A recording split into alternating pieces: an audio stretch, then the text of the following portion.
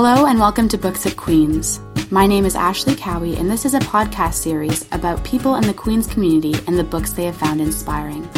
Today I'd like you to meet Kyle Holleran. Kyle is a 2015 graduate from Queen's University where he studied drama. He now works at the Agnes Etherington Art Center here on the Queen's campus. The book he has chosen to tell us about today is called Physical Theaters, A Critical Reader by John Keefe and Simon Murray. My name is Kyle Holleran. I am a graduate of the Queen's Drama Department in 2015 and the Artist and Community Education Program in 2016. I am currently the Visitor Services Assistant at the Agnes Etherington Art Center while I continue to produce and direct theater on the side. It was in my fourth year of study at Queen's that I really started to become intrigued by the foregrounding of the body in performance, and to really begin to focus in on the power of gesture and movement in theatrical works particularly. In 2017, I founded Reflex Collective, a company with a commitment to devised physical performance, and we performed our first show, Reach, as part of the Storefront Fringe Festival in Kingston, and received a very positive response to our work.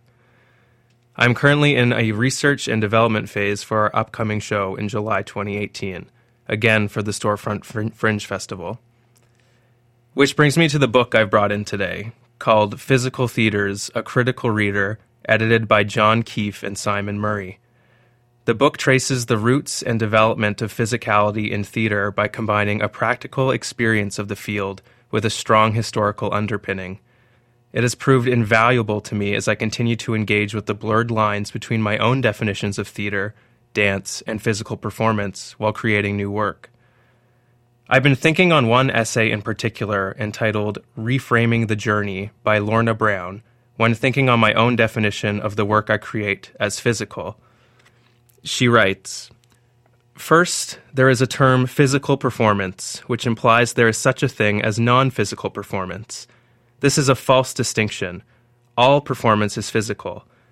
No performer can sing an aria, dance in Swan Lake, swing on a trapeze, act in Hamlet, kill her husband in a television soap opera, or do stand-up comedy without a body. No one can even perform on radio without the voice passing through the physical matrix. What the audience sees and hears is a body, which includes the voice, manifesting thought, action, reaction, and feeling within concrete time and space and within a particular style." She continues, "Sometimes the body advertises its expertise, and sometimes the skill is concealed, but the body itself is always present. And since the key site of performance is the human body, it is clear that training for all performers, irrespective of style, should be focused here." For myself, not coming from a background in a physical performance personally has proved challenging to me as I continue to acknowledge and debate what certain practitioners have acknowledged for decades, the primacy of the body in performance. Studying this particular book has provided me with various points of reference as I continue to create new work and debate whether or not the distinction of my work being physical in nature is necessary moving forward. Thank you for listening to this episode of Books at Queen's, and thank you to Kyle Holleran for the introduction to the Physical Theaters, A Critical Reader by John Keefe and Simon Murray.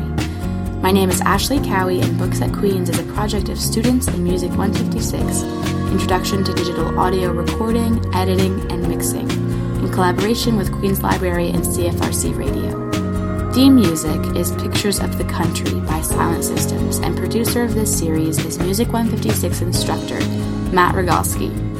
You can find other episodes of this podcast and links to all of CFRC Radio's programming at cfrc.ca. Thanks again for listening, and bye for now.